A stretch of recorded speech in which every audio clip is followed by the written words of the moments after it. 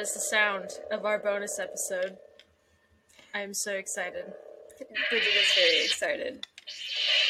I'm just gonna keep doing this for a whole episode. Please don't. You're doing that, and I'm looking for a leak in my Dr. Pepper. That's where we are right now.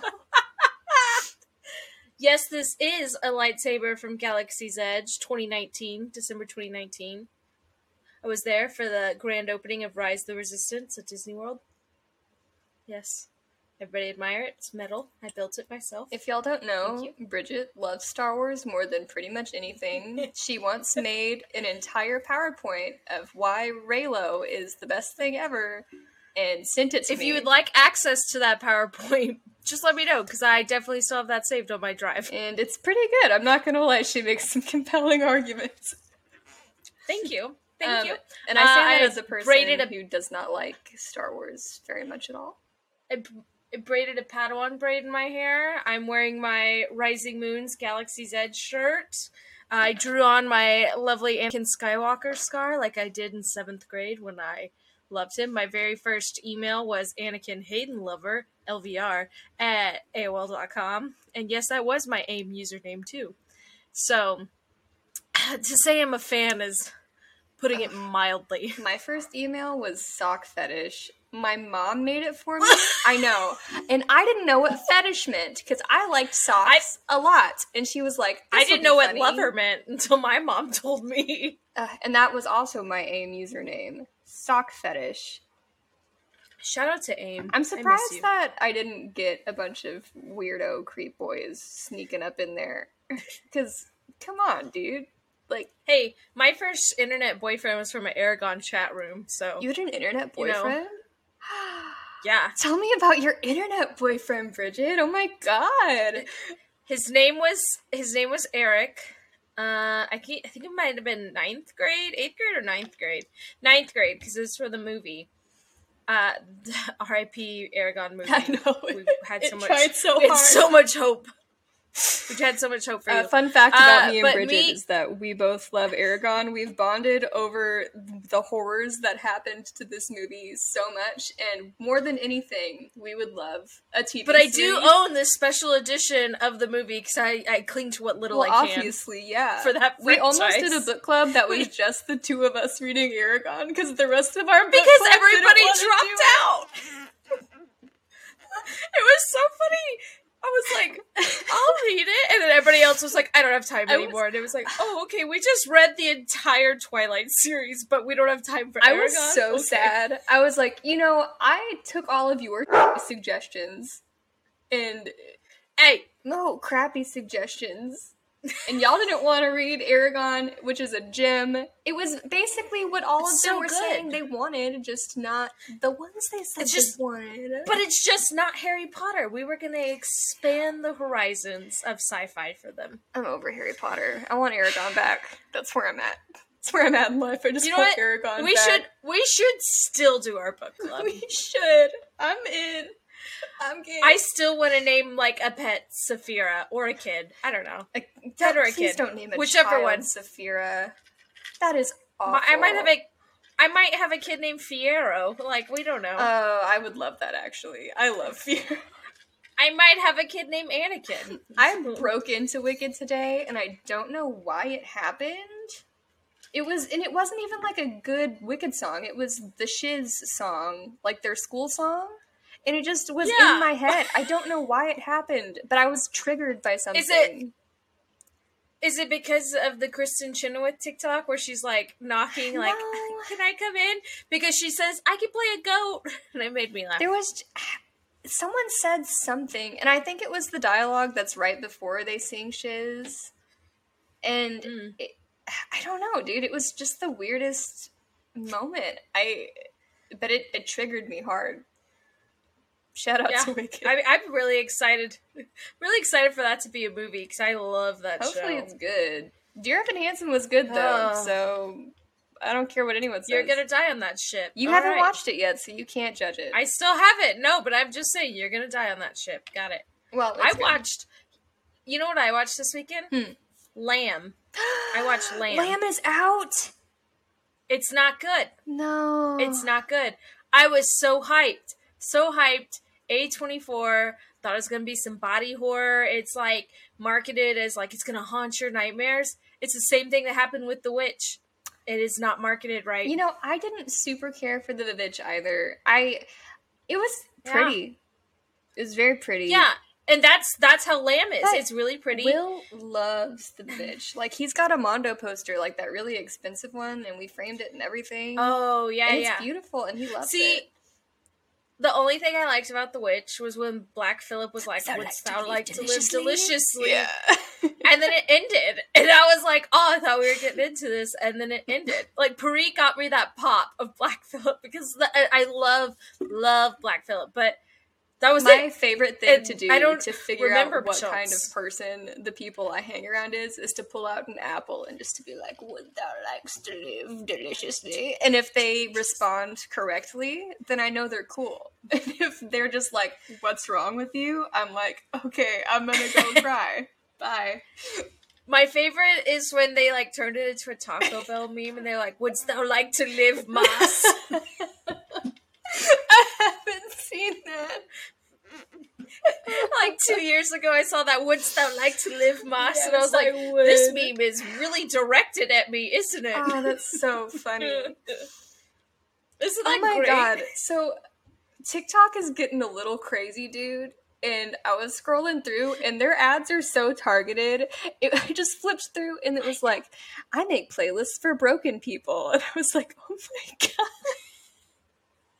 Stop! Like, my For You page literally could diagnose me in 2 seconds. It's insanely creepy, and I'm like, this is all just based on my likes? Man. It really hurt. It hurt me deep. I kind of just want to have my therapist log into my TikTok and be like, scroll for 10 minutes, and you'll see this is what's wrong with me. Can you fix it? Have you gone to see your therapist yet? Have you had your first appointment? How was it? I did. I had my first appointment. She was trying to put me in like the kind of unconscious, relaxed state, and it took me like almost a whole session to get there. She's like, "You're a very high strung person." I was like, "Yes, this is part of the problem." She's like, "You do not relax." And I was like, "No, never. If I'm not moving or running, it's just like I break down. I am moving. I must." And she was like, "We're gonna work on that." So she gave me a CD with like her voice and like calming noises, and so that's gonna be weird. We'll see. It'll be fine, but it's a little weird. Yeah, yeah.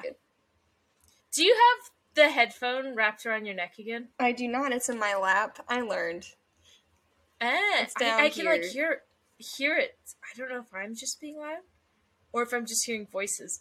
Maybe it's that orb thing again. I don't know, but it ain't me. It's literally like between my legs. Because I was looking at the volume bar and it wasn't you, so that's why I was like, maybe my lady bits are saying hello. Don't go there. I knew it. I knew we were going there. Just like as soon as you said that. What is wrong with you? I don't know. A lot. I don't know. You know what's wrong with me? That I can't get cinnamon Coke. No, I'm trying. We'll see. Dylan's gonna help us. I'm going to be on a first name basis with a guy I don't even know. He's your Coke product distributor. Dylan's a cool bro. Dylan. He's going to help us out. Dylan, I need you to help me. I don't care if it's from 3 years ago. I've drank old Coke. Like, it's if it's sealed, it's good. I just need my cinnamon Coke. We're working on it.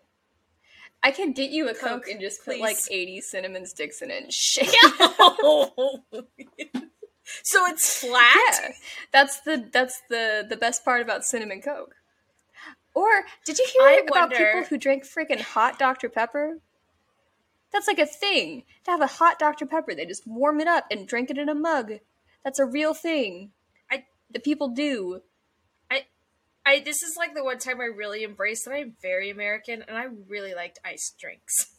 I don't love very iced American. Drinks because I have very sensitive teeth. I always have, so anything too cold bothers me. But I like normal temperature drinks, tepid drinks, if you will. Room temp. Yes. Room temp. Like, I bought this, 2 hours ago when I was still working. 3 hours ago? I don't know. I left work at like 10, See, so I don't remember what time I bought it. But I bought it before I left and let it sit so that it would become a temperature that is acceptable to drink. It's who I am. I didn't open it. It's still like fizzy and delicious.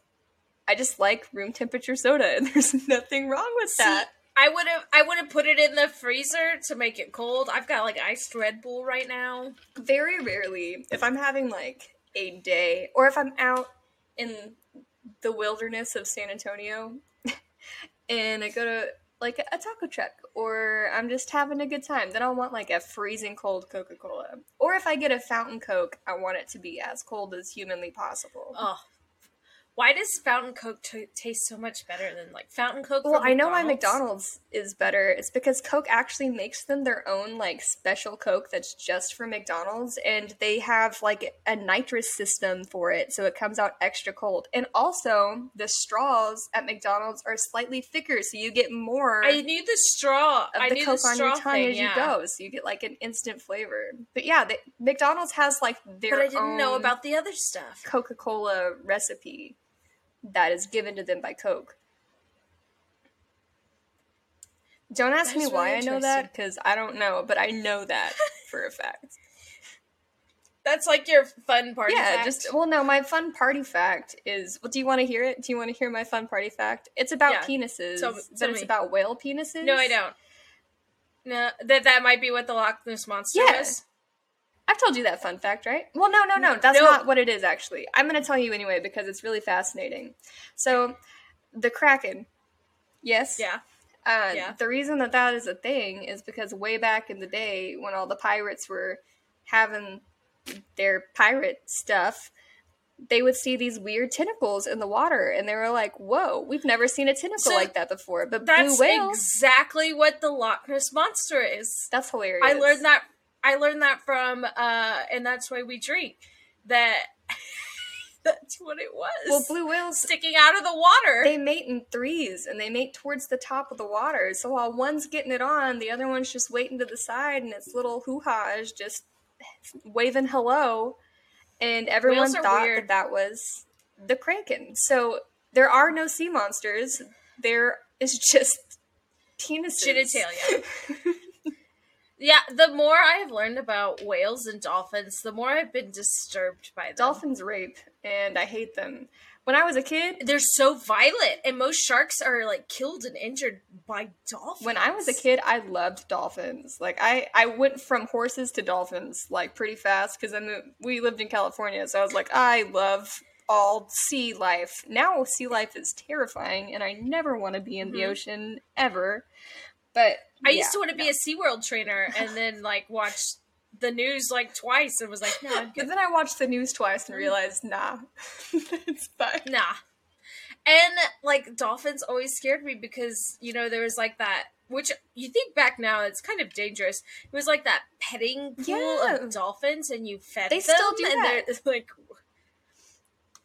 But they were, like, telling you, like, don't leave your fingers in there because dolphins have zipper-like teeth and it just will take your finger off. And I'm like, feel like this is an insurance hazard. Yeah, I'm just not about sea creatures at all, any of them. I do kind of love sharks. I think they're weirdly adorable. It's because their eyes are so derpy, because they're just like these big old black dots, and I love their little spiky... That's probably why I like Kirishima so much, is because of his little shark teeth.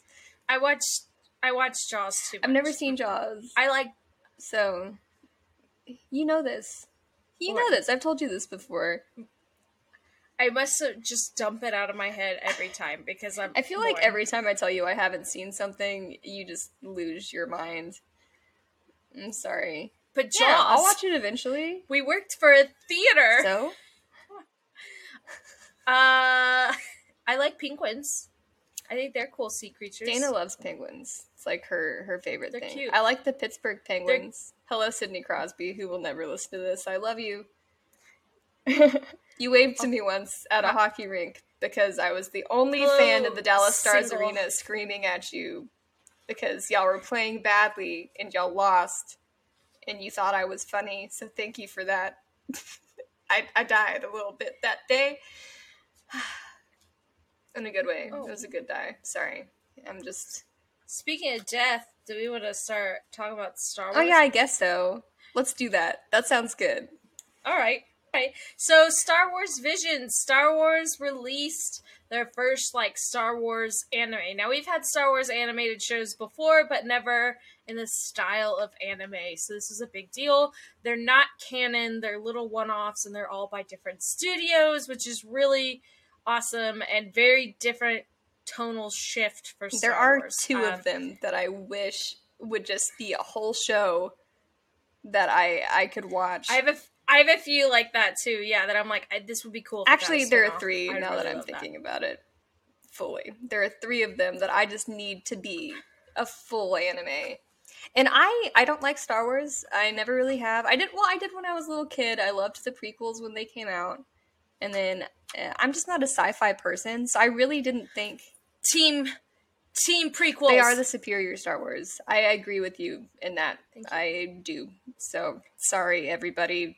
Suck it. But I don't like sci-fi things, so I didn't really think I was going to enjoy this. And I also wasn't sure how the sub was going to be on Disney Plus, because it's not like they just have English and Japanese. Like, they have every language under the sea. And the sub was phenomenal. My only problem is that Disney Plus's captioning is huge. It's giant, so it's kind of hard to separate it. And it's a big black bar, so it's not just it's just the words. It's I hate that large. They do the black bar. I don't. There's no way around it either. I hate that. I've had that issue for, I think I was watching Mandalorian, and I have in some of the episodes, the timing was off on the captions, so you get a flash of one, and I had to rewind. But it was only a couple of times, but I'm like, if you're gonna do an anime, Disney Plus, I need you to get it together a little bit. But other than that, get those captions time-stamped. Great job. I will spoil this and say, that's good. Yeah, I really enjoyed watching this, and it made me want to watch Star Wars. Ugh, I know. I might actually watch season 2 of The Mandalorian now.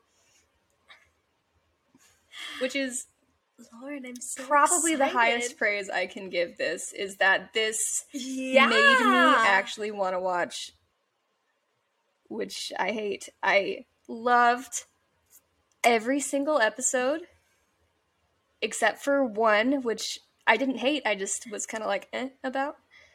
And I'm excited to get into it. But first, I want to guess. Really I want us to guess what the other's favorite episode was. All right. What do I think yours would be?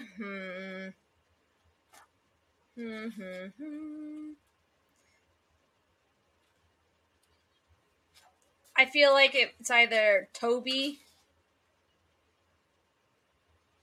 or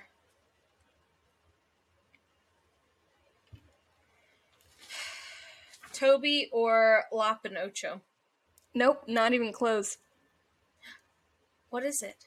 It's the twins. I loved the twins. I almost said twins, but then I didn't, and we'll get to my opinion on I the think twins. yours is the elder. Let me look at which one that one is. No. No? No. It's a good one, but it's not my favorite one. Was it the 9th one? I can't say the name. I really like the 9th one, but it is not my favorite one. Shoot, which one is it? My favorite one, I think, has to be the 9th Jedi. The 9th Jedi is the... so there are three. There are three that I just think should be a whole freaking show. The first one being The Duel. I would watch a whole 10,000 episodes of that. And then... This is why I think you'll like Mandalorian, because there's basically The Duel in an episode. Ooh. It is very Kurosawa. Ooh, okay. I'll probably have to rewatch season 1 because I wasn't paying the most attention. But I will because I liked it that much, y'all. Y'all need to watch this. And then the twins, I would again watch a whole saga of that. And then The Ninth Jedi, I think, would make an amazing TV show. Just like, so good. So good. See, so good. with you saying that, you're gonna really enjoy Mandalorian season 2 because Twins has like kind of a few episodes in there. It's not about like twins, but it's got the same vibe in a few episodes, and I loved Mandalorian season 1, but Mandalorian season 2 really cemented their like writing and where they're going with direction and tying into Star Wars lore, but still being very independent. Well, shoot. So, all right, episode 1, I have duel. the summary. Should we do that thing? Should I read it? I'm gonna do it anyway. Yeah, read us Disney our summary. Plus does so much better with their summaries than Netflix. Really good little teasers here. The summary is: a wandering stranger with a mysterious past defends a village from a powerful bandit. Yeah, it's great. So immediately, I read that description and was like, all right, kind of like Seven Samurai, Magnificent Seven feel, which is great because as soon as this started, it is absolutely in honor of Akira Kurosawa and his film legacy. Because if you haven't seen any works by him, they're classic film staples. Like if you ever study film, you study him. And Magnificent Seven is one of the really most popular titles. But there's also another title called Yojimbo. And the title card entrance is straight up from that movie. And some of the sets, that's one thing I love about Visions is they do Star Wars sets combined with also Japanese architecture, and they just I was morph instantly them. excited to watch this as soon as the duel started because the animation was so familiar, and it took me so long because I was like going through all this stuff in my mind because it's this weird mix of like 3D animation over 2D cell animation. And it's got like that classic film crackle. And then I realized that it's because it's the same animation from the opening to all of the JoJo's Bizarre Adventure shows. And I was like, what is this? Which is really weird because a lot of animation studios will just do intros to anime and then someone else produces the anime. And they did only the introductions to all of the JoJo's Bizarre Adventures. And I was like, that's really interesting. Heck? Okay. But instantly dope. Yeah, I really liked it because like it's a different animation style. It's more like 3D looking animation, but then I love that it was like sepia toned, and so it was kind of showing like an old film. Well, it's the studio that did it. It's a Kamikaze Doja. And they actually, that's what they do. Like their whole thing is they're a half-breed studio, and they specialize in the CG blend with the 2D cell animation. So that's their everything. And their company motto is "Compromise is death," and they're very, very serious humans. And they're also pretty new-ish. A lot of these studios are new. This one was actually founded in 2003. And they really haven't done a whole lot except for JoJo. And they did Batman Ninja, which is dope. Batman Ninja is a great movie. Hey, if that's you haven't popular. Watched it, excellent. I was gonna say I've heard people talk about that. Yeah. So I love that. So we open up and we're in this old city vibe, and even the droid has a straw hat on. I loved that droid so much. Really love that. I loved all the droids in this. All of them. Yeah. They're all baby. That's what I've learned. All droids are baby. There's one that I was like, okay. Okay. I like that. I'll get there. I like that their hair was more like samurai kind of hair rather than, just like Star Wars. Because, the whole thing about Star Wars is the Jedi are samurai. That is what George Lucas derived them from. So it was really cool to see that come full circle now. And so we see old Star Wars droids that we're familiar with, ship noises, all that. And then basically it's a really simple storyline. It's the duel. That's basically what you focus on. So we have these outlaws coming to attack the city. They want, like the leader. This kid's gonna go with them instead. And I wrote like it's got a Seven Samurai kind of vibe before I was like, oh, this is straight up just Kurosawa. And so the villain is a Sith Lord. And I wrote that she has an umbrella. That's the best lightsaber I have ever seen. If I ever had a lightsaber, I want an umbrella lightsaber. Just straight up, dude. That was so dope. And then when she just took it off and threw it down, I was like, yes. And then it was just a normal saber, and I was like, I'm here for it. I like in most of Star Wars Visions, the lightsabers are drawn more like samurai just the best swords, thing which I ever. thought were really cool. Honestly, yeah, it's everything. And it's really interesting that her one blade powers all of those blades. So a cool thing about Star Wars Visions is we get really into Kyber crystal lore, which I love Kyber crystal stuff. I mean, like when you build a lightsaber at Galaxy's Edge, you choose a Kyber crystal, and that's what color that powers your lightsaber. And Kyber crystals were in like the old original Star Wars Clone Wars, like 2D animated series in between episode 2 and 3. They had a whole episode about the temples that had the Kyber crystals, and they're spiritually powered by the Force. So cool. So, I mean, they haven't been addressed much other than, like, Kylo Ren had a cracked Kyber crystal, so that's why his blade was like that. And that's basically it. And then we never really got addressed anymore. But Kyber crystals are so cool to talk about. So I was really happy they didn't know I needed Kyber crystal lore in my life, but every time they got into it, I was like, yes, I'm here for it.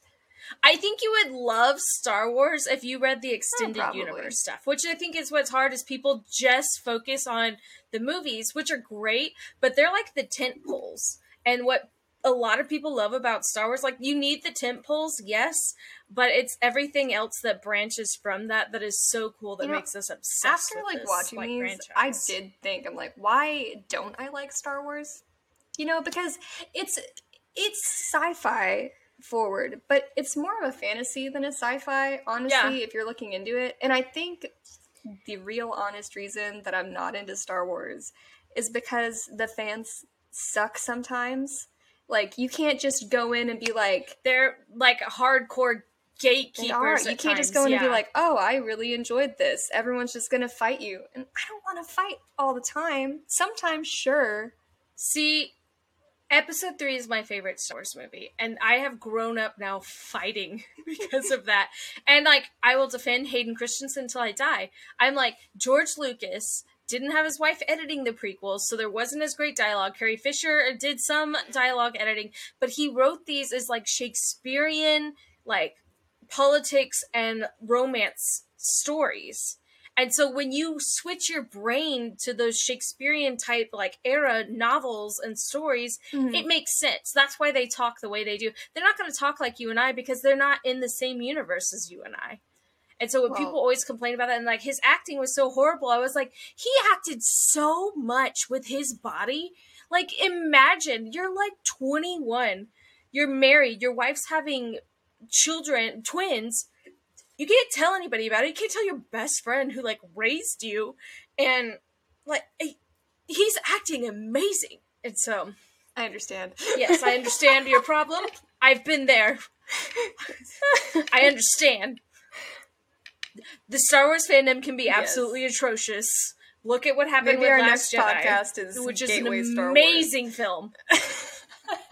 Gateway Star Wars. This is our whole bonus series. Please no, You're welcome. I'm not doing that, but I did enjoy these. Go ahead. So then we go, like, so we see, she's the Sith Lord, and then he comes out, and he tells the guy, like, hey, when the timer goes off, this droid needs to be ready, which is really fun. But he pulls out his blade, and if you know anything about Star Wars, like, when your blade's red, you're not good. But it kind of, like, messes with that, like, does your blade change? Is it because of your Kyber crystal? What if you originally were a Sith Lord, but what if you kind of are a gray Jedi area? Gray Jedi is, like, the Jedi have gone too far. It's just like politics now. Like, I don't stand with any side, I'm going to look at things by situation and by person. I don't want to affiliate to a party and bend my morals. And that's what Grey Jedi basically are. And so when he pulled out the red saber, I was like, interesting, because he's fighting for the better of the community. I don't know what his justification is, so I'm thinking he's more Grey Jedi. That reveal of all of the Kyber crystals at the end, I was like, I need to know literally everything about you immediately. I need like 10,000 word fan fictions right now of just little short snippets of all your crap. I love you. That's all. So good. It's great. And I also like that when she took off like her helmet thing, she had an afro. And so I think that was really important, because if you know anything about like kung fu films, is they're really important in Black culture. And so I think that was kind of like an homage to that. And I really love that, you know, you can incorporate that too. And it's always nice to see an evil murder woman on any screen. Anytime there's a total kick butt lady just being awesome, no man in her way, I love it. This is why you need to watch the other Star Wars cartoons, because Ventress is like one of the coolest villains, and she is a bald lady with face tattoos, and she's got like this gray skin tone, and she talks so cool. Like, she was in the in-between episodes 2 and 3 animated Clone Wars, and then she's in the other ones too. But you know I love a bald lady. So cool. That's all you meant to say. I know. See, this is actually my gateway. Yeah, like you said, this is gateway Star Wars. Did you and expect this is me just to, how I get to you like in. it? That's how I get you or in. did you think I wouldn't? No. I was a little nervous about this. I was genuinely like, it's because it plays into You don't know how hard it was lore. for me not to text you after the duel and be like, this is excellent. You don't know how hard it was, dude. I was just sitting here like, Why do you think last weekend I was like, have you watched Star Wars Visions? Have you want to record? You want to record? Have you watched it? Because I had like powered through all of these in one day and was like, it's so amazing.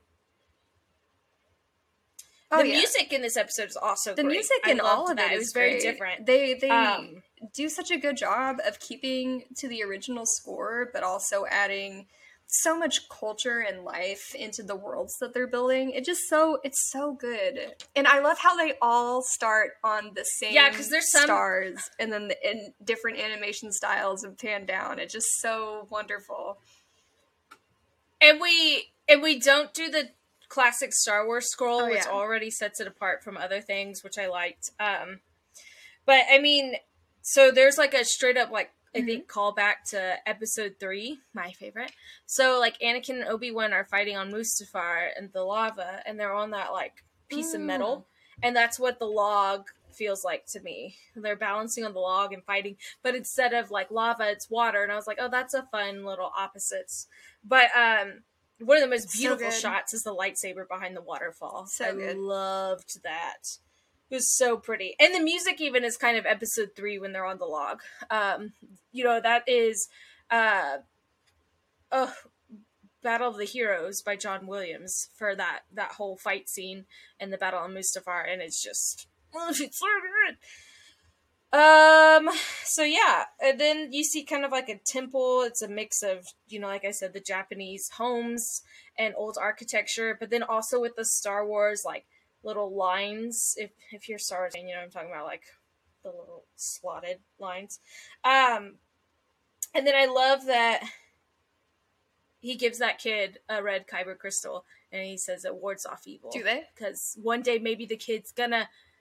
Kyber crystals, no. But I think he gives it to the kid as protection, like that one day the Force is going to call out to him, and he's going to know what to do with the kyber crystal, and he's going to make his own lightsaber. Yeah. Because if you are in touch with the Force, which anybody can, I will not go into midichlorian counts, but I will argue that on another day, that the kyber crystal is like a spiritual crystal for you, and the Force is going to help you, and you're going to learn how to do it. I love this stuff.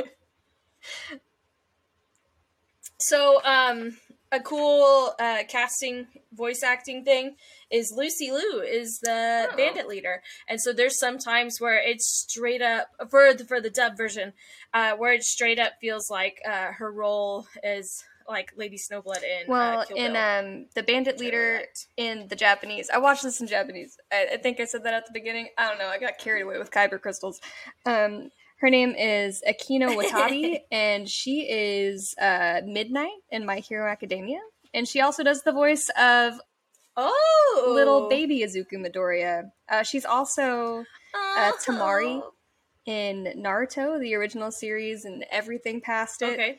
And she's Go Masoka in Free, which is a very fun anime about swimmers. We will probably watch it eventually. Cool. All right. I'm sure we will. Did you have anything else on this episode? That's basically all I just have voice actors. I'm going to give all the voice actors shout-outs because they are dope. Okay. Ronan, he's played by Masuki Terasoma, and he's actually in Fullmetal Alchemist Brotherhood, but we haven't met him yet, so I'm not going to tell you who he is. Okay. And he's in Naruto too. He plays Hidan, who's like this crazy cool ninja. Okay. And then the village chief, there's only 3 people that really talk in this. So the village chief is played by Yuko Snape, and she voices Boruto Uzumaki from Boruto, so Naruto's son, which is cool. And also,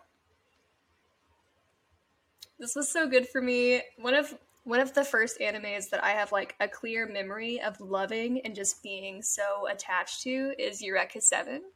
And she plays Renton Thurston, who's the main character of Eureka 7, and it's so good.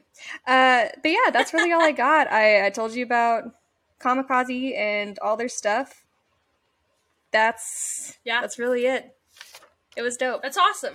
It's really interesting. I didn't know that studios sometimes only do the intro and then another studio does a lot of these episode. That's studios really cool. too, I've noticed they specialize in music videos. So they do like CGI music videos and stuff, which has been really interesting. I didn't write a lot of those down because literally all of them have so many credits in music videos, but not this one, but the next one. I think it's Studio Colorido. I think is who did the next one. Okay. Yes, Studio. They specifically pride themselves in being one of the like biggest Japanese music video creators around right now. So I don't know why that's a thing. Huh. But yeah, Batman Ninja, and then they did the first 3 JoJo Bizarre Adventure openings, and it's dope. Cool. That's cool. All right, so that leads us into episode 2, Tatooine Rhapsody. This is not my favorite episode, but I do appreciate it for so what much. It is. Like, I think kids could love it. The summary is: a band with big dreams must save one of their own from Jabba the Hutt and Boba Fett. Very straightforward, very cute. I loved it, but I truly believe, even though this is an anthology, every anime series needs to have one episode that's just for fun. You know? It was a fun season episode. It did feel like the like school fair day at My Hero when we break into a big song. You're a hero absolutely loved this episode, and it was just so cute and so fun. It gave you all the excitement. It gave you a really fun group of friends. It gave you a banger song. Your song was in English, yeah? When you watched it? Okay. Yeah. I wasn't positive because sometimes they don't do that, but the Japanese song was a bop, and I love J-Rock. That makes me want to listen to it in Japanese to see how it's different. You need to. It's so good. And so I was gonna wait for the voice actors, but the main character Jay, who is the singer, he's voiced by oh my gosh, where is his name? Hiroyuki Yoshino, who is Present Mike in My Hero Academia, and he actually sang the song in the Japanese version, which is really cool. I love Present Mike. I know! It was so cute. Well, in the dub version, it's Joseph Gordon-Levitt, and he sings it too. not. I feel sad that I missed that. I love Joseph Gordon-Levitt. We might just have to, like, trade on this episode to go watch each other's version because Joseph Gordon-Levitt's Jay. And then this is what I really thought it was more kid-oriented, but also Bobby Moynihan is, what's his name? I can't think of that character's name. I wrote it down somewhere. I don't know. Which one? But Bobby Moynihan is the one that gets captured by Jabba. Geezer. So, and Bobby, if you know anything about Bobby Moynihan in real life, he is a huge Star Wars fan. Him and Taran Killam, they were both on SNL, and they wrote those Star Wars sketches when Adam Driver would come on, and they invited him to Disneyland when Galaxy's Edge opened and let him come, like, first VIP, go see it before everybody else. And they like were posting on Instagram just losing their mind. So really happy that Bobby got a big spot in this. Really and now we just need Taran to come and get a spot in this. Yeah, so Bobby's a huge Star Wars fan, so I love that he had that role. And he does a lot of, like, he did the voices in the new DuckTales. Is it DuckTales? The new version? Is that what they made? Yes. No. Yeah? So he's one of the voices in that. And so I just love Bobby Moynihan. I want him to be in everything. So this episode is called Tatooine Rhapsody. So we go back to a familiar planet. We see some familiar characters, Jabba, Boba, and Timura, who plays him in Mandalorian, and in the prequels is also the voice here for the English. I don't know. So it was nice to hear the familiar voice of Boba.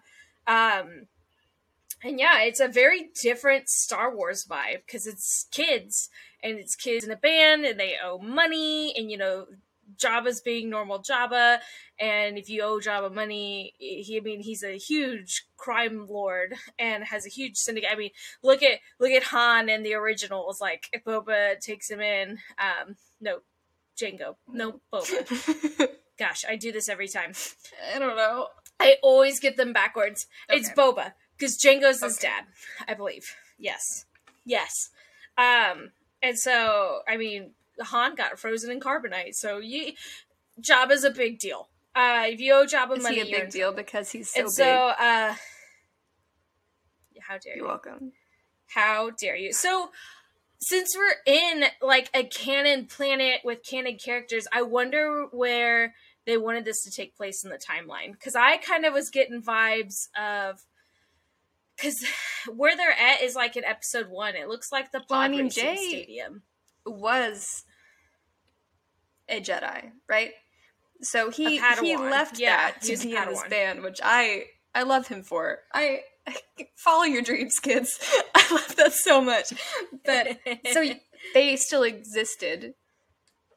So that's something. Yes, but it's like, do they exist? But there's 2 times you see, like, I guess Jabba's alive. So this would be prequel times, because when we see him in original times, Leia kills Jabba in the last movie. So, yeah, so this would be prequels. I'm timelining in my head. So I'm guessing this is probably in between episode 1 and 2, if we're seeing Jabba and it's at the pod racing stadium and we're on Tatooine, which is really fun. But Timura Morrison, that's his last name, is Boba. What I write down is in all the episodes are the classic Star Wars lines. Like, there are certain little catchphrases that are in every Star Wars movie, and I love them, and I can pick them out all the time. Like, I've got a bad feeling about this. It's in every Star Wars thing, and I love that. And so they said it in this. Jay was once a Padawan, because you see the braid and he has a saber. It's a really big deal if a Padawan cuts their braid. It either means they're done being a Padawan and they are, like, full-on Jedi, or to start a rock band. The Jedi, obviously. Yeah, to start a rock band. And use the Force to just float into the air and be the happiest of all the little boys. Rock on. Rock and roll, man. Rock and roll. So the band is called Star Waver. Love it. Cool. Love it. Cool. So I said it's either the pod racing stadium, but then I kind of, like, saw the pillars in the background, and I thought it was maybe the execution stadium from episode 2. Who's debating it, so I don't know. But they're on Tatooine, so it's the pod racing stadium. You're welcome, Bridget. Good job, Bridget. But I like it's more kid oriented, but then you get the Star Wars like adult feel because like they just hold up with some guns when the kids are like getting ready to get executed, and then they get saved by doing an encore. But there's a lot of famous Star Wars creatures, which I love because like a lot of them are designed by ILM and Frank Oz. And so you see them animated and, you know, just like old, good, feel-good times. And I love puppetry and I love practical effects. So seeing them pop up, like some more obscure ones. But yeah, and then basically they get saved because they go to save Geezer. They play their song. The audience loves it. And Jabba lets them live. And at the end, they're doing their encore. And it ends with, like, Boba sitting there, like... having a good time. Doing his head bobbing, and I was like, all right. And then that's the episode. It was a nice little happy, fun filler episode. It's a good little de-escalation from the first one. And it was just really fun to watch. I'm going to throw in my voice actors, then I'm going to go into studio stuff. So not only did the voice actor for Jay do President Mike, he's also Iwazumi in Haiku, who's a really big character in like the first 2 seasons. And yeah, that's all I wrote down for that. So that's all I cared about. I am also in love with Iwazumi, so there's that. I'm in love with President Mike, so we're good. I love President Mike. Presentation Michael is the best human. Anyway. and a wonderful English teacher. A lot of the other actors, though, they really don't have any credits yet. I wrote their names down. Okay. I'm probably not going to give them to you. I know that's awful, but whatever. Except for Lan, because he was in Full Metal Alchemist Brotherhood. He played Dulcetto, who is the dog boy that we just watched get cut in half by Fuhrer Bradley. So I know it's so sad, right? But he's also great in Attack on Titan. He plays Nile Dock. He's an older dude, and he's a jerk. That's all I remember about him. Is he the one that saves Eren in the beginning when his mom gets I want to say yes, but I'm not positive, so no one quote me on that. But he's a very familiar face. Nile from Attack on Titan. No, who is he? Was the former commander of the military police brigade, Erwin Smith's friend, husband of Marie Tog. Zeke transformed Nile into a Titan. Nile just was always kind of that jerk. I didn't like him when Eren's on trial. I knew he was a jerk. That's all I knew. Yeah. I knew he was old and he's a jerk. It's fine, yeah. We don't like him. I mean, Erwin liked everybody because he gave everybody the benefit of the doubt, but we as fans, we cannot like him. We don't like him. Great voice actor. Yes. So this was done by Studio Colorido. I think it's Colorido. It's actually a really young studio. It's only 10 years old. It was founded August 22nd, 2011. Okay. And it was done by Koji Yakamoto, and he came from Twin Engine, and they do a couple of things. They're not like big, but they're big. Like they did Dororo, which is Dororo. It's a weird one. It's about like an alligator man. It's very good. Their key principle in their company is to make a place where people involved in anime can continue to work peacefully and to contribute to the further development of Japanese animation culture, which is cool. And the name actually translates to rich in color.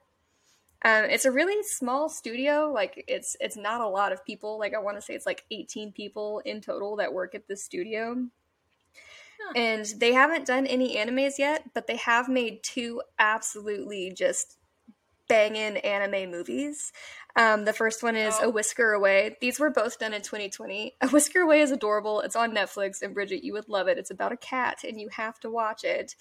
I think someone suggested that to me. It sounds super familiar. It's so stinking It might have cute. been you. It's probably me. But the second one I'm super stoked about. It's called Burn the Witch, and it's this tiny little manga series, and no one was going to pick it up. They were like, it's not going to be anything. So they made a 2-part anime movie and it was epic. And because it was so good, they're actually in talks about making it a full series, and that could potentially be their first series, which would be dope. Oh. And the last thing I have is that song in the episode is called Galactic Dreamer. And in the Japanese, it's performed by a band called Nonobe. And they're a very small band, but they are on Spotify. And if you enjoy it, you should go listen to it. That song, unfortunately, is not on Spotify, but their band is. And that's Nonpe, Nonobe. And it's great. They're good. Cool. We'll put their little names down here. In the doobly-doo. I'm sorry, I used to watch a lot of Vlogbrothers. In the doobly-doo. Down here. It's thundering here right now. I was like, what is this noise? It's raining and thundering outside. And lightning. Very, very frightening. Interesting. Oh no, I lost my spot. Oh wait, I found it. Okay, so that leads us to episode 3. My favorite episode. This is the one I was most excited about. I just want to say that going in, because I saw the image, like the still image, and immediately I said, that is Trigger, because Trigger made Promare, and that's all I knew. I was like, I love Promare. It's a great anime movie. That has to be Trigger or I'll die. And it is, so I feel good about it. Anyway. Look at you. So, dub voice actors, you only really get 2. Do you know who they are? I know that is Alison Brie. Yes? Yes. I don't know who plays Karn. Car is Neil Patrick Harris. And so in the beginning, when he has his helmet on, I was like, it doesn't really sound like him. And then when he took his helmet off, I was like, it sounds very much like Neil Patrick Harris now. Oh my god. But love Alison Brie. I loved her in Community as Annie, so I was super excited for her to be in this. But yeah, so the twins were on an Imperial cruiser / Star Destroyer. It's basically these twins that are created by the Sith, which is really interesting because this really pulls into the rise of Skywalker. How life is created, cloning, we had all those Snoke clones that were like failed Palpatine clones. So they've created these twins. They're biologically engineered, and they're Sith babies. And so I was like, this is really interesting that it pulls from this, because Anakin is maybe born from the Force, and Shmi Skywalker. So like he could have been that too, and he's the chosen one that brings balance to the Force, and the Skywalker trilogy, not trilogy, Skywalker series, and I guess he doesn't necessarily bring balance because then we got the sequels. But in 1 through 6, Anakin is the chosen one. So it's really interesting that they're playing on that. It kind of looks like a black kyber crystal in the beginning, which is a really big deal in kyber crystal lore, and a really big deal if you go to Galaxy's Edge. Why? And why? Because it's red. So it's like one of the only kyber crystals that are different from the crystal color. It burns red. It is it's supposed to be way more powerful. But it ends up being red later in the series, so I don't know if it's just like a shadow, but it looked black in the beginning. Galaxy's Edge at Disney used to have black kyber crystals in the red holocrons, but then they had to stop doing that, because people would buy them or break them open to try and get the black crystals all the time. Jeez. Which I really want a black kyber crystal though, but you can get them on Etsy, I believe. Oh, cool. Shout out to Etsy stores for making dreams come true. So their hyper cannon is powered by the kyber crystal, which is a big deal, and also makes me wonder if maybe the Death Star and the Star Destroyers in all the movies are also powered by kyber crystals and just never talks about, because we really don't know where they get their energy source from. But if you're destroying a whole planet and you're destroying a whole star, you've got to pull power from somewhere, and it's got to be a giant kyber crystal. It can't just be one that's lightsaber size to be pulling that energy from. So then do you have to be a Sith Lord to make that work? Thoughts, opinions, questions. So a lot to go with kyber crystals. Really love this. So you have Master Am, who's the girl twin, played by Alison Brie. and she says she wants to bring order to the galaxy. Classic Sith line. Join me and together we can rule the galaxy. Join me and together we can bring balance to the universe. I mean, every Sith Lord has said that at one point or another to get someone to join them, and it normally doesn't work. And surprise, surprise, we see this as a familial relationship, and it doesn't work.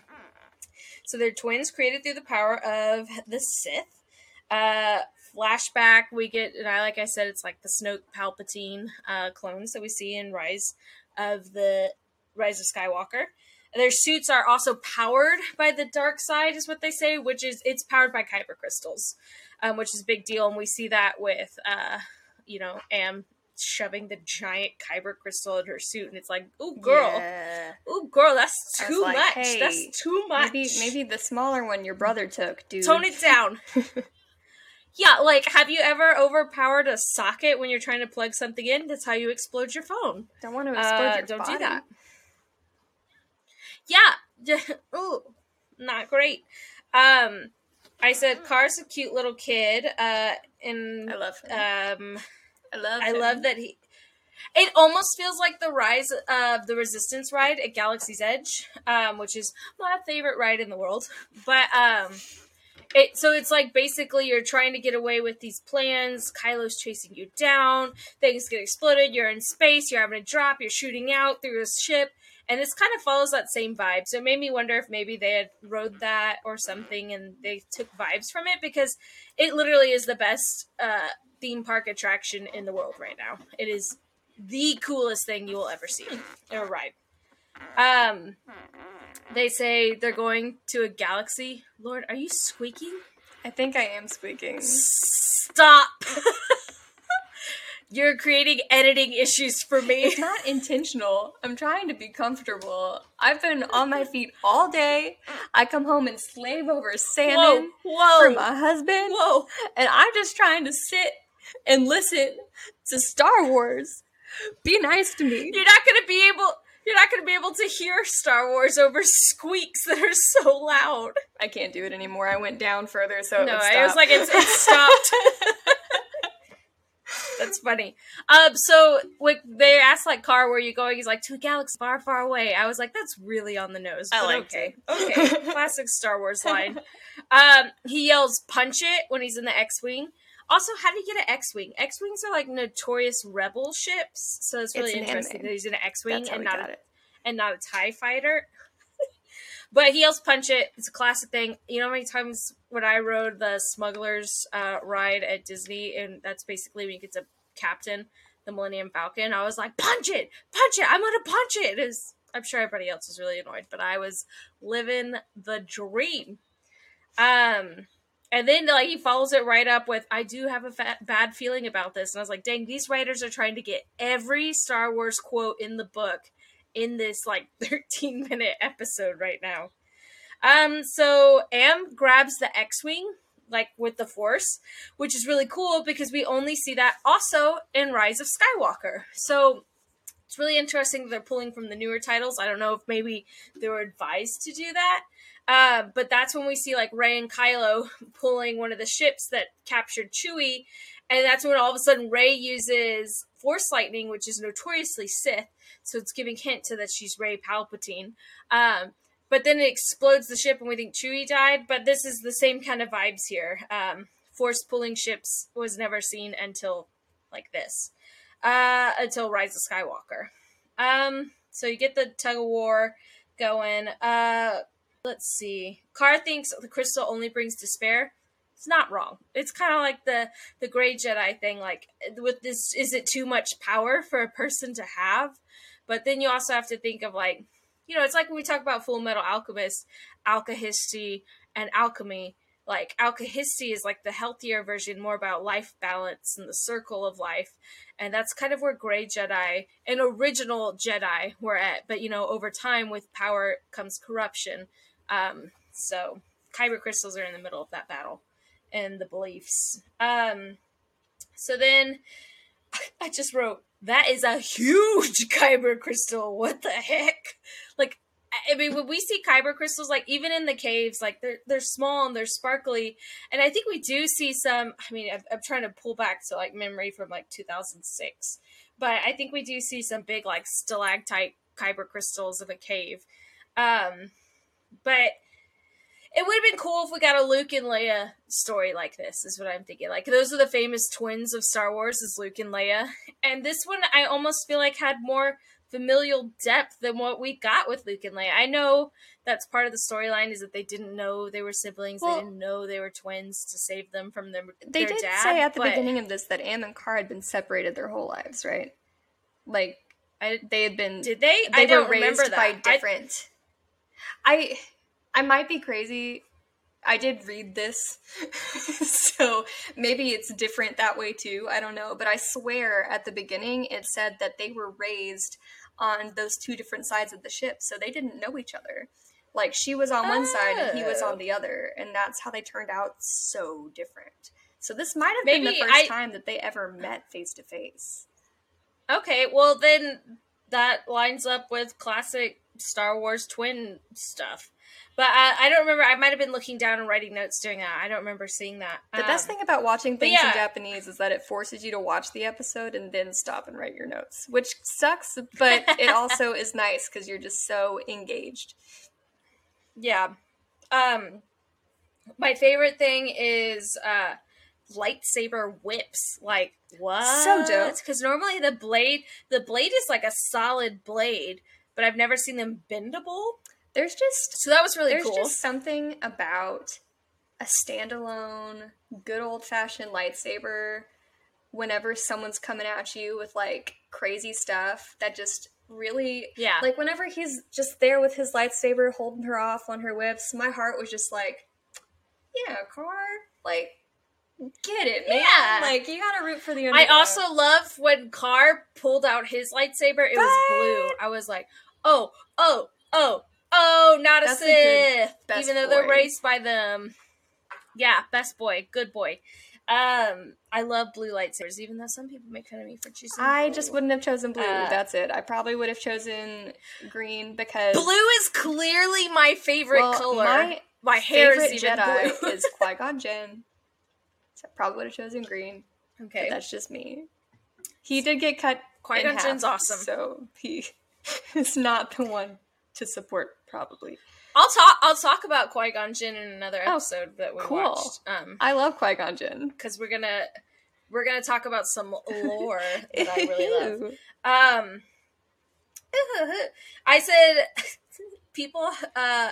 So Car's hair is blowing in space like this, which is fun because Star Wars always has space issues because the laws of space apparently are the same in Star Wars as here. But then they break them. And so, like, the hair... That just drove me insane about the space thing is both of the twins were out in space without a helmet. And then the robot comes out with the helmet on. And I was like, huh. I think they were maybe purposefully making fun for that moment. Because I was like, the humans don't have helmets on. But the droid did. Who does not have I was just going to let it be until the droid came out with the helmet on, and I was like, okay, something's off here. We don't like this. I did like it. It was funny. Yeah, I definitely wrote that. I was like, that droid wears a helmet? But I think it also kind of was, like, poking fun, because, I mean, this is clearly a heavy sequel-inspired episode. People had a lot of issues with Space Leia, or as they called her, Mary Poppins Leia. I mean, and, like, she was in space. Mary Poppins. She didn't die. She forced herself, like, over to the door. She did freeze, though. We did see her body freeze a little bit, and it's what ultimately led her demise. So it is interesting, because it doesn't follow that rule either. But, yeah, so Star Wars has issues with space laws. But, you know what? At least we're keeping it consistent. So, the consistent rule of no rules. One of my favorite quotes, don't live for someone else. As long as you're alive, you are free. You're free to choose your own destiny. Which is super Star Wars-y. I think something along the lines is said in one of the newest Star Wars games. I'm not a big gamer, so I this is where I fail, is I don't know a lot of Star Wars games. I would love to play them. I don't have a lot of consoles. I just got an Xbox 360 and I have an original Wii. Will tried to And I play have a the Switch, newest though. one, and it was really not fun. I mean, I do play a lot of games. I play a lot of different games, and I will talk about those games. I don't think in this one. I think it's going to be in our second episode of this. Okay. Because I gotta get into some Persona 5 stuff. But I play a lot of different types of games. I think the controls in the new Star Wars, in particular, Were hard. they're weird because they're not, but they are. Oh, So, like, the interesting. mechanics are really I've really only played, basic. like, Battlefront and Lego Star Wars. Okay. Well, the mechanics of this are really basic, so, like, it tricks you into thinking, hey, this is going to be a really easy, fun game for you to play. It's going to be a lot of story, but still kind of challenging. Yeah. And then, after they give you all this basic mechanic, they don't really allow you to use them the way that you should be able to use them. So, like, the rules for them make them stupid. So it was really frustrating. I didn't get very far. Will didn't even get very far. It's and okay. Will plays tons of stuff. I'm still stuck on level 1 of Lego Star Wars, so I totally understand your pain. I'm stuck on Endor. I can't get past this dumb tree. I don't know how You to just jump need to come very play well. games with me, and then you can just watch me play the game for you, and then we'll be fine. I'm a button masher. I panic. I hit all these No. buttons. But yeah, I play Lego Star Wars. It's normally a safer game for me, and I'm currently stuck on the first level. Oh, Bridget. Xbox 360, Lego Star Wars, or full. Yeah, so someone can get me off Endor. I'll come help Please you. help. I'll help you. Yeah. I'll pull my Xbox 360 out of the storage unit and would you help me get past this level, please? I will help you, Bridget. I will help you. Okay, so back to me after I fail at video games. So we're almost at the end, and then we see the hyperdrive explosion when you go into hyperspace, which is just like Episode 8, Last Jedi, which I thought was really cool. That is one of the like most pivotal parts in that, other than the throne room fight, that I love. Like the hyperspace explosion, almost like sacrifice that we saw in Last Jedi, was huge. And like the sound of it, the looks of it, and so we had that basically repeated. And then it ends with Carr saying, "She's alive. I can feel it. After all, she's my twin sister." So that is two different straight up Leia and Luke quotes. Because Leia says, "He's alive. I can feel it." When Luke is like hanging off the bottom of Cloud City, lost his hand and saber, to learning that his daddy is Darth Vader. Leia goes and finds him. And then in the next movie, Leia says, "After all, he's my twin brother." When Han's like, "Oh, let me get out of your way. Clearly you and Luke have feelings." She's like, "Yes, we have feelings, but it's not like that." And then she's like, "He's my twin brother." And Han's just like, and so it's like exact same quotes. And I was like, they really, really pulled in hard on the Star Wars quotes. But I liked this episode. It was a cute episode. So that's all I've got. So what you got? The voice actors for this were absolutely perfect in the sub. Immediately, I knew that I knew the voice of Carr, that I could not figure out for the life of me where it came from. And yeah, after watching it, I was like, okay, well, I know he's a best boy because he sounds like a best boy. And it's because he is a best boy. In fact, he is the very best boy. He plays, oh my gosh, where is it? He plays Yuji Itadori in Jujutsu Kaisen. He's the main character. He is the most lovable human that ever existed. He also plays Rengoku's little baby brother in the Demon Slayer movie. Stop. I just watched the first episode of the Mugen Train arc, and a lot of feels. It's a prequel to Mugen Train, the movie, and so you're just like, you know what happens, and you're just watching Rengoku be the best person, and you're like, and he ends the episode with like, "We will see each other again soon," and I was like, well, his little baby brother was Carr's voice. Also, he does the voice of Jack in Beastars, who I believe is Legoshi's best friend. I have not watched Beastars. Okay. It's on our list, so one day. It's on our list. Am. They called her in the dub. Am. But her voice actor's name is Ryoko Shishi. Oh my gosh. I'm so sorry to all these voice actors. I know I'm ruining everything. If they come on our show, we'll learn how to pronounce the name better. And she was in the only thing I really recognized her from was Sword Art Online. She played Yulir. She wasn't a huge character, but was a good character. And then B20N. B20N. That's a weird sounding name if you just say it really fast. Was Tokiyoshi Kawashima, and he is Tony Trisadari in JoJo's Bizarre Adventure Diamond is Unbreakable, which is my favorite JoJo's Bizarre Adventure. Even though I haven't watched it yet, I have some manga, and I'm obsessed with Josuke. And he's also Castro in Hunter x Hunter, and he plays one of the guards in Full Metal Alchemist Brotherhood named Rydell, whose face I cannot remember, but we have seen him briefly. So this was done by Trigger. Trigger is an animation studio that was founded in 2011 as well, so it's only about 10 years old. It was founded by Hiroyuki Imashi, and oh my gosh, this next one I wrote it so ugly. It's so hard to read. Masashiko Atsutaka. Oh, okay. But Higoroshi Imasashi, he's the one that had the idea for this studio after he had like this really big success making Gurren Lagann. He used to work for Gigantics, which is like a huge studio. They did like Fooly Cooly and Neon Genesis Evangelion, which is like one of the biggest anime anythings of all time.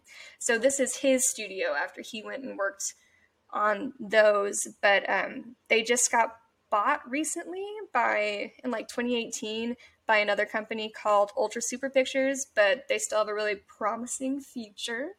They've made a couple of animes, nothing like super huge, but still super good, and it's really cool because all of them have this same like look, like the aesthetic of this company. Like I said, I knew exactly who made this anime when I looked at the still on Disney Plus. And they made Kill la Kill, which is excellent. Little Witch Academia, which is adorable. And Brand New Animal, which is actually a new Netflix anime. I've only watched like 5 or 6 episodes, but they're all incredibly solid. And of course, they made the anime movie Promare, which is so very gay and so very good. So good. And that's going to actually be in theaters at the end of November. It's playing for whatever that flashback movie thing is. So if you want to see it and you haven't seen it, it'll probably come to like Flash for Evo. A lot of people do it. They do it at Regal too, and I think at Cinemark. For you know what I'm talking about, right? What's that called? You have to have certain projectors to do it. I cannot for the life of me think of what it is. But I want to say it starts with an F. Every part of me wants to call Dana, but I can't. But anyway, it will be in theaters. It's like some flashback cinema thing. It's not very old. It was made in 2018. But it's excellent. Trigger makes good stuff. Fathom Events. Fathom Events. Thank you. It was an F. So if you... Yes, G-Kids is releasing it back in theaters. Everyone should watch it. It's not something that you can very easily find. Like, I bought a copy for Dana for like $40 at a very strange anime shop in Oregon. So, like, I had to, like, find it. And when I found it, it was the last copy, and I snatched the crap out of it. So, like, it's that good. Go watch it. It's got a lot of very prevalent social issues. It's great. We love it. Trigger's great. This was a good episode. Great. It's my favorite. Good. Well, now we're going into episode 4, which is one of my favorites. So good. The Village Bride. The summary for this episode is a Jedi on the run takes in the unique customs of a remote village under the threat of a warlord. That's it. Very good. I don't know if I wrote any voice actors down on this. Oh my goodness. Let me see, because I think I just got really into it. So this is The Village Bride, Star Wars Visions. I didn't spell Visions right. IMDb. I wrote down someone's name, but I didn't write who they played or anything. Like, I think I got really sucked into this. But because it was a really good, episode. Very good episode. I wrote down voice actors because they're from a lot of things, and I recognize them, which is nice. I'm starting to recognize Japanese voice actors too, baby. Let's get it. That's nice. I know. I'm having a good time. I'm having a little party over here. So let's see. Karen Fukuhara is who I wrote down, who plays F. Oh, okay. So she's in Suicide Squad. And she's also in The Boys. So she's Katana in Suicide Squad. Okay. And she's Kimiko in The Boys. And she's also in She-Ra, the Netflix She-Ra show. She's Glimmer. I love Glimmer. That's cool. She-Ra's a very good show. And then if you haven't watched it. I am a lover of cartoons. I don't think I really knew anybody else. And that's why I didn't write it. Shang Tsung from Mortal Kombat, it's played by Kerry Hiroyuki Tagawa. He's in here. And then Nicole Sakura, who is in... She's not in a lot of big things. She's in Superstore. Oh, she's in Superstore. She's Cheyenne.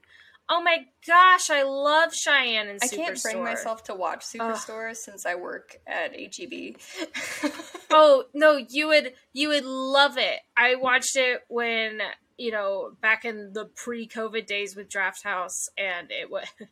I mean, you'll laugh so hard because you're like, finally, a show that absolutely calls out the craziness that we deal with. I'll think about it. You will love Superstore. It makes fun of more of Walmart style, but gosh, Superstore. So good. Since we're on voice actors, let me get mine over with, because there's a lot of really good ones in here. F is played by Asami Seto, and she actually plays Nobara in Jujutsu Kaisen, who's one of like the main trio. Like every good anime that's like an action anime has like a main trio of people. And she's the girl in this trio, and she is absolutely outstanding. So yay Nobara, we love you, F. Good job. And then Itaru was played by Megumi Han, who plays Gon in Hunter x Hunter. He's the main character. So like, very excellent voice actor right there. And then nope, you weren't important. I don't need you. I only have one more. Saku was played by this one is a weird one. Maria Issei. I'm gonna say Issei, that sounds better to me. And she played Kahlua in Hunter x Hunter, who is Gon's best friend. So another huge thing. Okay. And also Ray in Promised Neverland. He is the most trash character, and I hate him. But he is one of the main three of Promised Neverland. So excellent voice actors. Good job. Dumbledore clap. There we go. Dumbledore, stop it.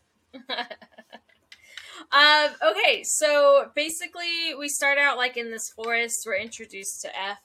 I said this gives me a lot of Avatar vibes of Uncle and Zuko, also, which I really love. This whole episode gave me a lot of Princess Mononoke vibes, too.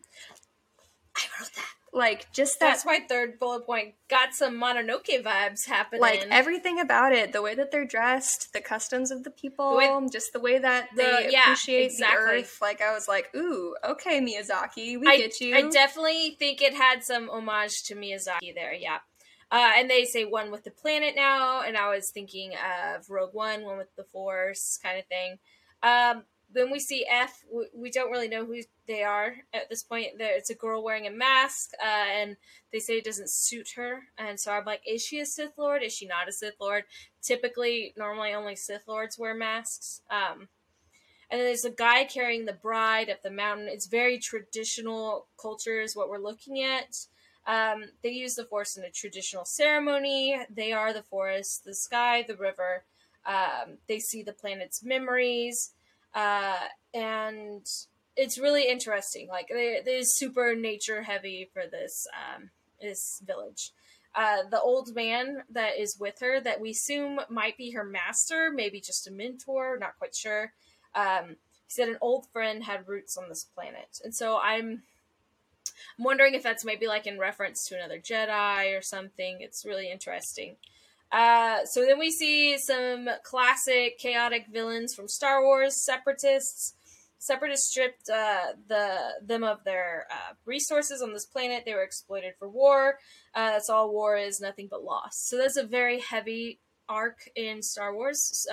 People don't know, Star Wars is very political. The Separatists are definitely like money hungry. They will use you and dump you. They're the people that try and kill Padme in the first two movies, when she's the Queen of Naboo, and then the Senator of Naboo. But so yeah, you still see them wreaking havoc, and they're still using the Sith as a way to use power to force their rules upon people, and use their planets. So it's a kind of horror. They've reprogrammed droids, and they've started attacking villagers, and the village is aware. Saku is the sister, and they want to fight and stop this. They want to finally stand up to the droids and not just let them keep taking people, and especially when it ends up it's going to be her sister. In order to protect like the village leader, she's going to sacrifice herself, and her husband's going to go with her. Her new husband. They're like at a wedding ceremony. It gets really sad. What kind of wedding is full of mourning is the quote she says. And it's a big deal. It's like, it is this bittersweet thing. They're trying to continue life in their way, but you're seeing these outside forces ruin these customs and traditions of these peaceful people. Doesn't that sound familiar? So the mysterious girl has, what did I write? Has a code. Oh, she has a code. And we don't really know what it is yet. And it's interesting. And you don't know if it's like a code of the Jedi, a moral code for her own. And we see her floating the rock.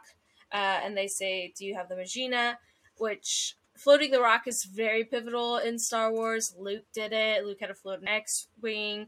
And then in Mandalorian Season 2, we see Grogu floating the rock and floating a little shiny object when he's with Ahsoka. And Jin. Jin. Jim. Jim. Jin. The Mandalorian. The main Mandalorian we see, Jin. With D-G-I-N, I think. D-J-I-N. Not Jin. Okay. Anyway, it's almost 1 a.m. I'm guaranteed to mess up some names. It's 1:06. It's 1:06. Never mind. It is 1 a.m. And then here's the classic Star Wars quote. I've got a bad feeling about this. So, yeah. And so the Saku is watching this mysterious girl that we've seen in this mask out in the forest. And you're starting to wonder, like, are they going to team up? What's happening? Is this girl who's clearly powerful with the Force, like, is she going to put a stop to this? She's learning about the Separatists. Does she interfere? Because they weren't interfering with the customs of this village earlier. So we're just kind of watching from the sidelines at this point. I wrote down that the music is super John Williams fluty. He loves some flutes, and I really love this. My favorite thing, she cuts her Padawan braid. That is a huge deal. She cuts her Padawan braid, takes off her mask. So is her coat, like, are the Jedi still alive? Separatists and Sith are clearly still a thing. Is she cutting her Padawan braid because she is done training and she's now a Jedi? Is she cutting her Padawan braid because she's stepping away? We don't know yet. So, they capture the sister. They capture, Saku and her team that was gonna fight the Separatists. And, they're about to shoot her with a blaster, and then we get a very episode 7 Kylo Ren moment. She holds the blaster laser with the Force, which is really cool and really hard to do because you know how precise you got to catch it. It's really awesome. Love that. And so then she's gonna fight the Separatists. A quote I have written down: "The breath of life becomes wind and will always respond. And may the Force be with you." Super Star Warsy, and you know, the Force, like I was talking about with like kyber crystals, is all about the circle of life, the balance. Everybody's connected to the Force. It's when you hear Yoda talk about the Force, it's what's in us. It's what we breathe. It is life itself. Is the Force. And so Jedi and people who are more Force sensitive are just more attuned to that. And I think anybody could be Force sensitive, but it's like, do you want to dedicate your life to meditating and finding that and being one with that universe? It does. Also, the ship looks like the Millennium Falcon, so that's kind of confusing. And I was like, where in the timeline is this? If that is the Millennium Falcon, I'm sure there's other ships that look like it, but I mean, like, we've never seen another ship that looks like the Millennium Falcon. Exactly like the Millennium Falcon. Like, it started blowing up, and I was like, Han, no. So it's really interesting, and so I wrote, like, what is this set? Best thing, she says, "I am a Jedi." But I have theories, because she pulls it out, and it's a yellow blade. Woo-hoo. Yellow blades are super rare. You don't see them very often. But yellow blades tend to be associated a lot with gray Jedi. So I'm wondering if, like, maybe the Jedi are already gone and past, and this is past the sequels. And, you know, she's just kind of studying old Jedi customs, kind of like what we wanted Rey to do and what Rey was doing. And we were hoping she was going to be a great Jedi. And so she cuts her Padawan braid, and I like to think that she's just cutting it because she's gonna find this journey on her own, not necessarily follow the religious laws of the Jedi. I like to think that she's cutting it just because her hair was annoying her that day, and she was like, I gotta go fight some people. Gotta do a quick chop. Been there, done that. My hair's too hot. I'm cutting it all off. I'm literally wearing a hat because I can't stand my hair right now, so here we are.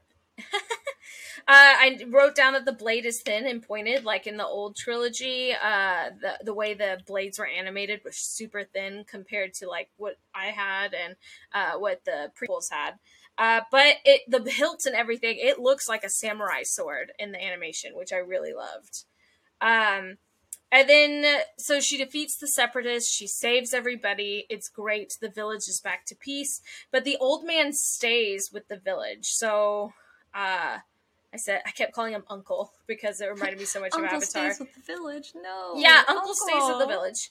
And there he's helping the villagers, like, rebuild, and she takes off in the ship. So it's a really cool and simple but great episode about their cultures, about finding balance in the Force, balance in the world, what the Jedi are supposed to be.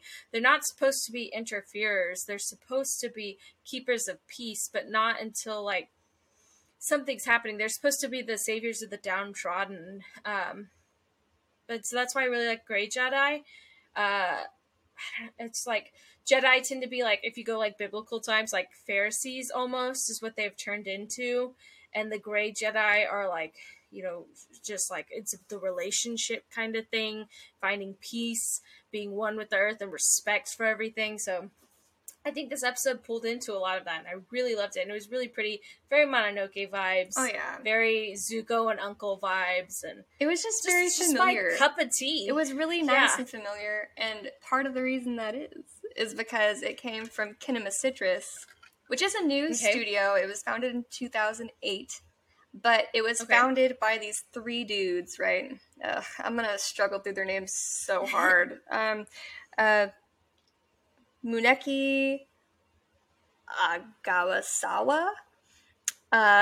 Yep. Yuichiro Matsuka and Misaki Tachibana, sorry. So the 3 of them came from Production IG and Bones Studio, Those are like the two Okay. big forces in anime. Like Production IG, they've been around since like 1987, and I'm pretty sure Bones came out in like 98. Like it was right after the other, and they kind of just blossomed off each other. But IG, they made Haiku, Ghost in the Shell, like Psychopaths, like just tons of big stuff. Okay. And then I was like, I thought I had heard Yeah, of that one it's- before. they That makes do- sense. everything. They're also really big into video games, but literally the next one is made by Production IG, so I'm going to leave that there for a minute. And then they do a Bone Studio. They made Eureka 7, Soul Eater, Ouran High School Host Club, Mob Psycho, Skate to the Infinity, Bungo Stray Dogs, and My Hero Academia. Like, they make tons of huge stuff all the time, so... No wonder Yeah. I love this, and it was felt emotional. So this is a little Love. baby subsidiary company of those two giant companies. It's like those two giant companies had a baby, Okay. and here they are. And it hasn't made a whole lot of stuff yet because it is so little, but they have made two really good animes. They've got Black Bullet, which I believe is on Funimation, and they made The Rising of the Shield Hero, which is absolutely solid. I'm pretty sure season 2 or 3 is coming out for that very soon. But two very solid animes and like a future of 10,000 more, I hope, because good stuff. I loved this episode. It was really good. It was a good time. It was a really good episode. It was really It was. pretty, too. And her sword made me happy. Even though she was wearing high heels, that bothered me a little bit, but whatever. I can get over it. Yeah, when I saw that, I was like, you're trekking through the forest in heels? Girl, what kind of bone structure do you have in your feet? Because mine would never. Mine She would uses never. the force. The force holds Yeah, her she out of her floats. shoes. She floats a little bit in her shoes. Yeah, wow. Wish I had that. Maybe I'd run better. So then that leads us into episode 5, the last episode for this, because we're splitting this bonus series into 2 parts for Visions. This is my favorite one. I think it has the best, like, cool storyline. I mean, Village Bride was my second favorite. They were really pulling, and then the 9th episode. What is that called? Akakiri was also really up there, but really, I think Ninth Jedi pushed to the top. So that is this episode. I can't wait to make you angry about Akakiri, but I'm gonna save that for later. You stop. All right, so voice actors. Oh wait, the summary. The daughter of a lightsaber smith is pursued by dark forces while on a dangerous mission. That's it. The end. All right, so it was a nice little short, sweet summary. you. Doesn't spoil anything. Thank you. Kimiko Glenn, I love her. Oh, I like her too. She was in Orange is the New Black, but more importantly, she was in Waitress. I love Waitress. She sings my favorite song in Waitress. That's a great song. If you're on gay anime TikTok, when she sees me, you all know. Or when he sees me, sorry. It's good. When he sees That's me. good. Oh, love it. She plays La Cara, which I love that they say La, like that's traditional names. I don't know if it's for Japan or China, which is kind of ignorant of me, and I apologize. I don't know. We would love to be educated. Let us know. Please. Well, I'll probably look it up after this, and we can just be educated together. I will also look it up because it is not your It's not. responsibility to educate It's us. not. But I'm sorry for my ignorance. I just guilted myself real hard on this. And I just am on the first line.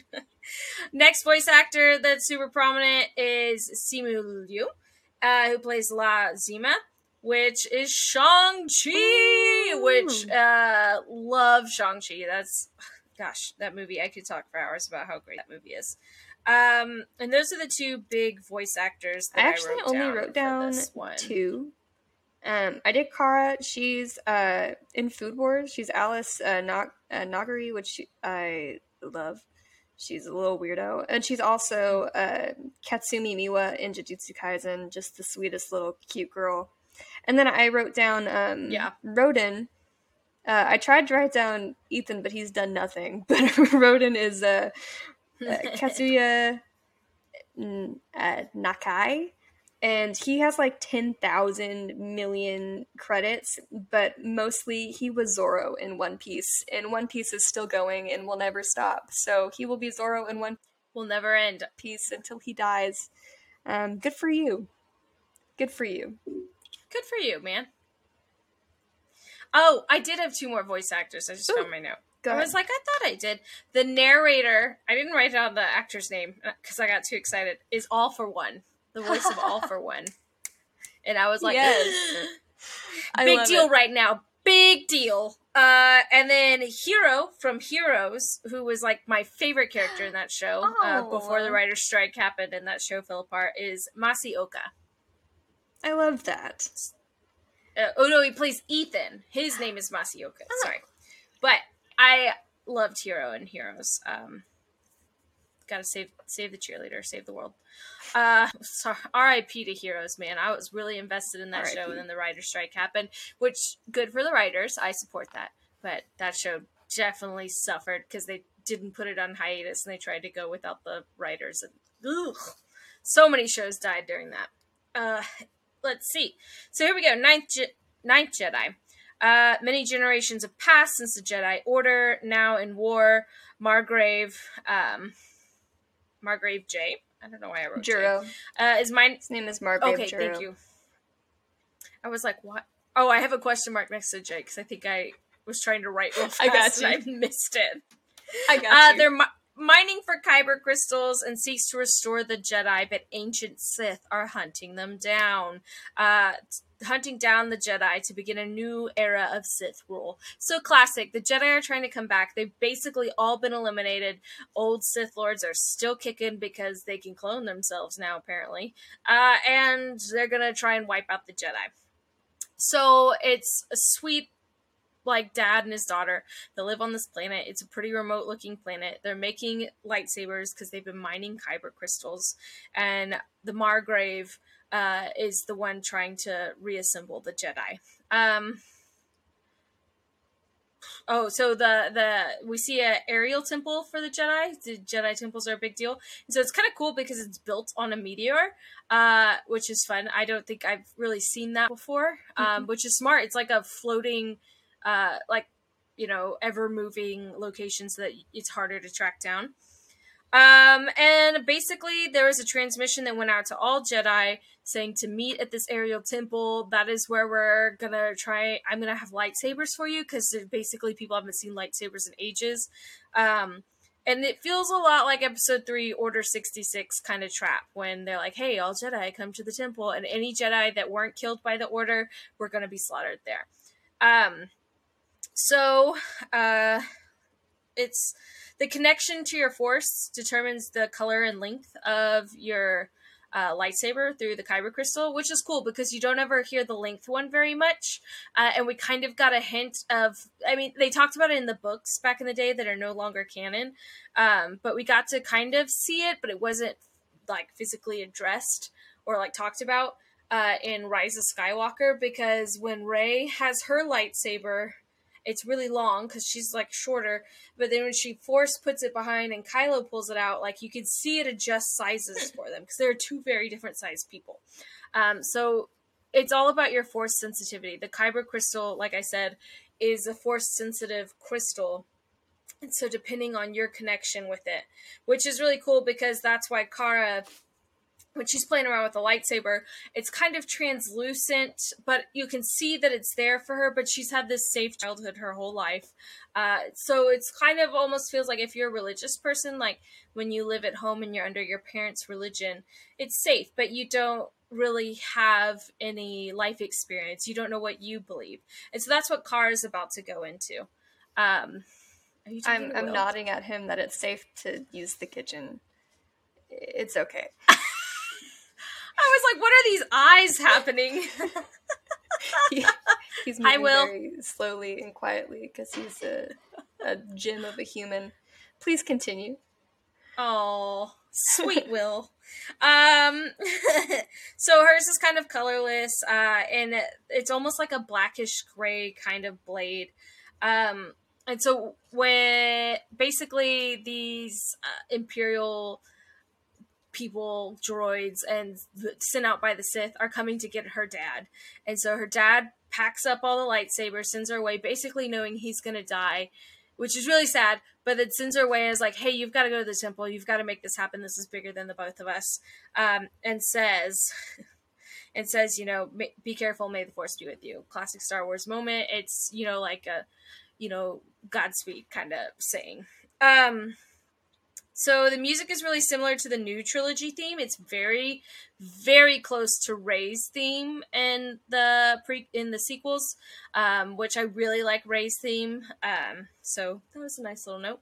My favorite is she's going to the droid. She's like, hey, I need you to fly me on this ship to the Jedi Temple. And his only thing he says is, I'm on my break. And I was like, and he's sipping tea. And I was like, you leave that droid alone. He is on his break. I like sided with the wrong person in that moment. Okay, sometimes your break can be postponed. Sometimes you've been working way too long of shifts. You only get a 30-minute break, even though you've done an 8-hour shift. And so you leave that droid alone to sip their tea and have their break. So I realized I sided on the wrong side there, and I was like, whoa, what is retail done to me? I was like, yeah, you leave him alone, it's his break. But while all of this is happening, in the temple, there are 7 supposed Jedis waiting with this robot for Margrave to show up. And the robot pulls out this lightsaber, and everyone's like, ooh, the lightsaber. And they hand it to this dude, Ethan, which is the most freaking milquetoast name ever of anyone in Star Wars. And they hand Ethan the lightsaber, and he uses the lightsaber. It's a blue lightsaber, and everyone's like, ooh, cool, Ethan, good job. I just wanted to catch everyone up. Good job, Ethan, you're a good guy. Yes, you are correct. I missed all of that. You're upset about the robot. I understand. I understand. So he needs his break. Basically, so they go. It's on a piece of jalopy, slowly go into this aerial temple. And so she goes there with the saber. She's like, "Oh, you're the Jedi. The Margrave's supposed to be here. Oh my gosh, yay! They're after me. They're coming. And, Ethan's got his blue saber. Everybody else grabs a saber. And you think they're all the Jedi that were called, that the Margrave sent this beacon to. And all the sabers Such a good twist. Because I really thought Margrave was going to be the bad guy. Caps. I was like, oh no. He's going to come and kill all these dudes. Right? You kind of think, what a twist. So then there's this, what's it called? This droid that's there and is talking to them. And then all of a sudden the droid opens up and the Margrave was there the whole time. And it was a trap to lure out the Sith to see who was trying to kill all the Jedi. They were all secret Sith. I love in the Margrave's hand, the lightsaber went from red to green. And then it was blue. And so you're seeing the Kyber crystal change based who's holding the lightsaber, which I love because that's what I'm talking about with Kyber crystals, the flow of energy, the flow of the Force. It's all based on you. And so you see Kara's is still kind of blackish green, but then when she's in that fight and she's her and Ethan are helping defend the Margrave from all these surprise Sith Lords, hers turns solid green. I'm like, yes, girl, real life experience. I'm sorry you had to lose your dad, but look at you shine and become one with the Force. You are solidified. The Kyber crystal's like, girl, you got this. Let's do this. And she gets a green saber. And I was like, oh, yes.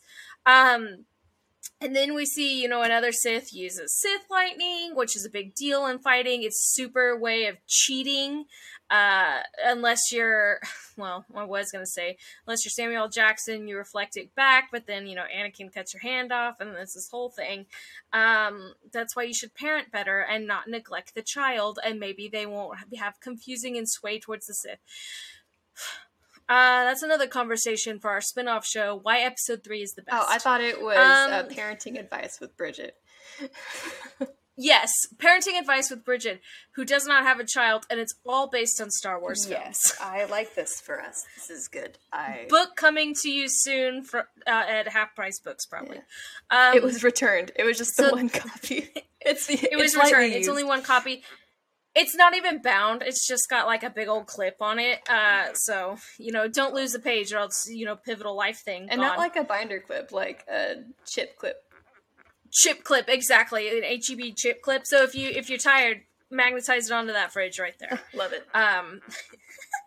And so then you see, like, I was trying to figure out what was happening, like if it was a force shield when that person falls. And so that person falls and it cracks. And I'm like, is this glass? And then he burns up. And I realize, which this is a Jedi aerial temple, because it is one giant kyber crystal. And so that's why they're mining. That's why they can keep making this. The whole temple is a kyber crystal. And so when that person fell there and they burned up, it was because of like when a lightsaber burns you. Freaking awesome. I was like, oh my gosh! The end It was shot so of this episode when they're like backing out and then they turn the temple upside down and it's just a lightsaber was so good. So pretty. It was perfect. So then we see one of the Sith Lords, you can see the sway that the Sith have over people, because the Margrave walks up to him and is like, what are you doing? What are you doing? What are you doing? You're not evil. Like, what's wrong with you? And he says, I was consumed by their evil, and his lightsaber turns from red to purple. So I love that you can't lie with the kyber crystal. Like, your heart is there. And so not all the Jedi are dead. The Margrave says he can still sense them. And so basically they're going to go on a mission. They took Kara's dad. Her dad's not dead. And so she's like, I need you to help me. I need you to help me. My dad did all of this for us. We have to save him. And the Margrave's like, hey, in order to like be a full Jedi like council and be able to like even think about taking this on, I need a 9th Jedi. And Kara is asked to be the 9th Jedi. Praise be. So I love good. this. So good. And so, yeah, the meteor, then you get that amazing shot that you were just talking about where the meteor flips upside down. And it's a giant lightsaber. The rock was a giant kyber crystal the whole time. That's why the dude burned up when he touched it. And that's how it ends. It's just the giant lightsaber. Kara's the 9th Jedi. They're gonna go get her dad. I need this to be a spin-off show. I would watch the crap out of it. But do you want to know the reason why it's so good? Because it was done by Production IG. The megamind of all megaminds, great things. And they just do everything. So and the cool part, well, hold on. I'll get to that. Hold on. Okay. It was founded in 1987, December 15th, by this name again. This one, I think this one's the worst one on the list. It's Mitsuhisa Ishikawa. Ishikawa is fine. I'm just going to say Ishikawa. And then his partner, Gato. I'm not even going to try to say his first name. His last name is Gato. And IG is actually their names. Like that's why it's like that. But it also stands for 2 words. One, the I is Itsuno, which means always. And then G is Ginki, which means happy. So it's production always happy, which is really cute. Aww, I love that. But the reason that they're so good at doing all these like big action sequences is because they do cutscenes for a lot of like anime-based video games. So they did the Xenoblade Chronicles, Final Fantasy, and my ultimate favorite game of all time, Persona 5. So, and they're doing all of the cutscenes, I believe they're doing all the cutscenes for the new Shin Megami Tensei that's coming out next month, which I will be playing and crying about for probably another 300 hours. So, here we are. But that's all I got on that. I already told you everything that came from this wonderful, wonderful company. Just know that they're fantastic and they will continue to make good things. I loved it. Like, this was the one, this is why it became my favorite, because it's like, I want to see more. And that's why the last episode also kind of almost was there, because I wanted to see more. But this one, like, so easily could have been a pilot episode to an amazing series we were about to watch. The coolest part about this series is that it's so hard to make standalone shorts and have them feel rich and fulfilled and like they're a full story. And every single one of these has a really solid storyline, a cast of great and well-played characters. They're all beautiful, and they all have a really good resolved ending, even though they're still open for more. It's just they do such a good job telling a complete story in 13 minutes. Like, I think the longest one is 22 minutes, right? Yeah, I think so. And this last episode felt like it could have been a whole feature length, like, TV series. Like, they packed a lot in without feeling too rushed. Like, I was emotionally invested.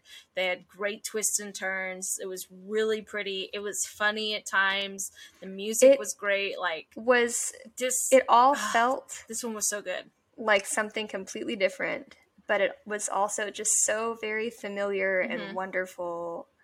And like I said, I really can't give this any better praise other than the fact that I don't like Star Wars and I love this series.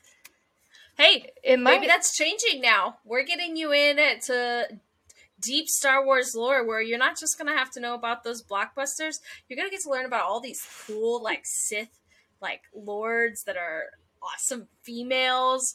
If you learn General Grievous's backstory, it's one of the coolest things. It makes him like one of the most terrifying villains.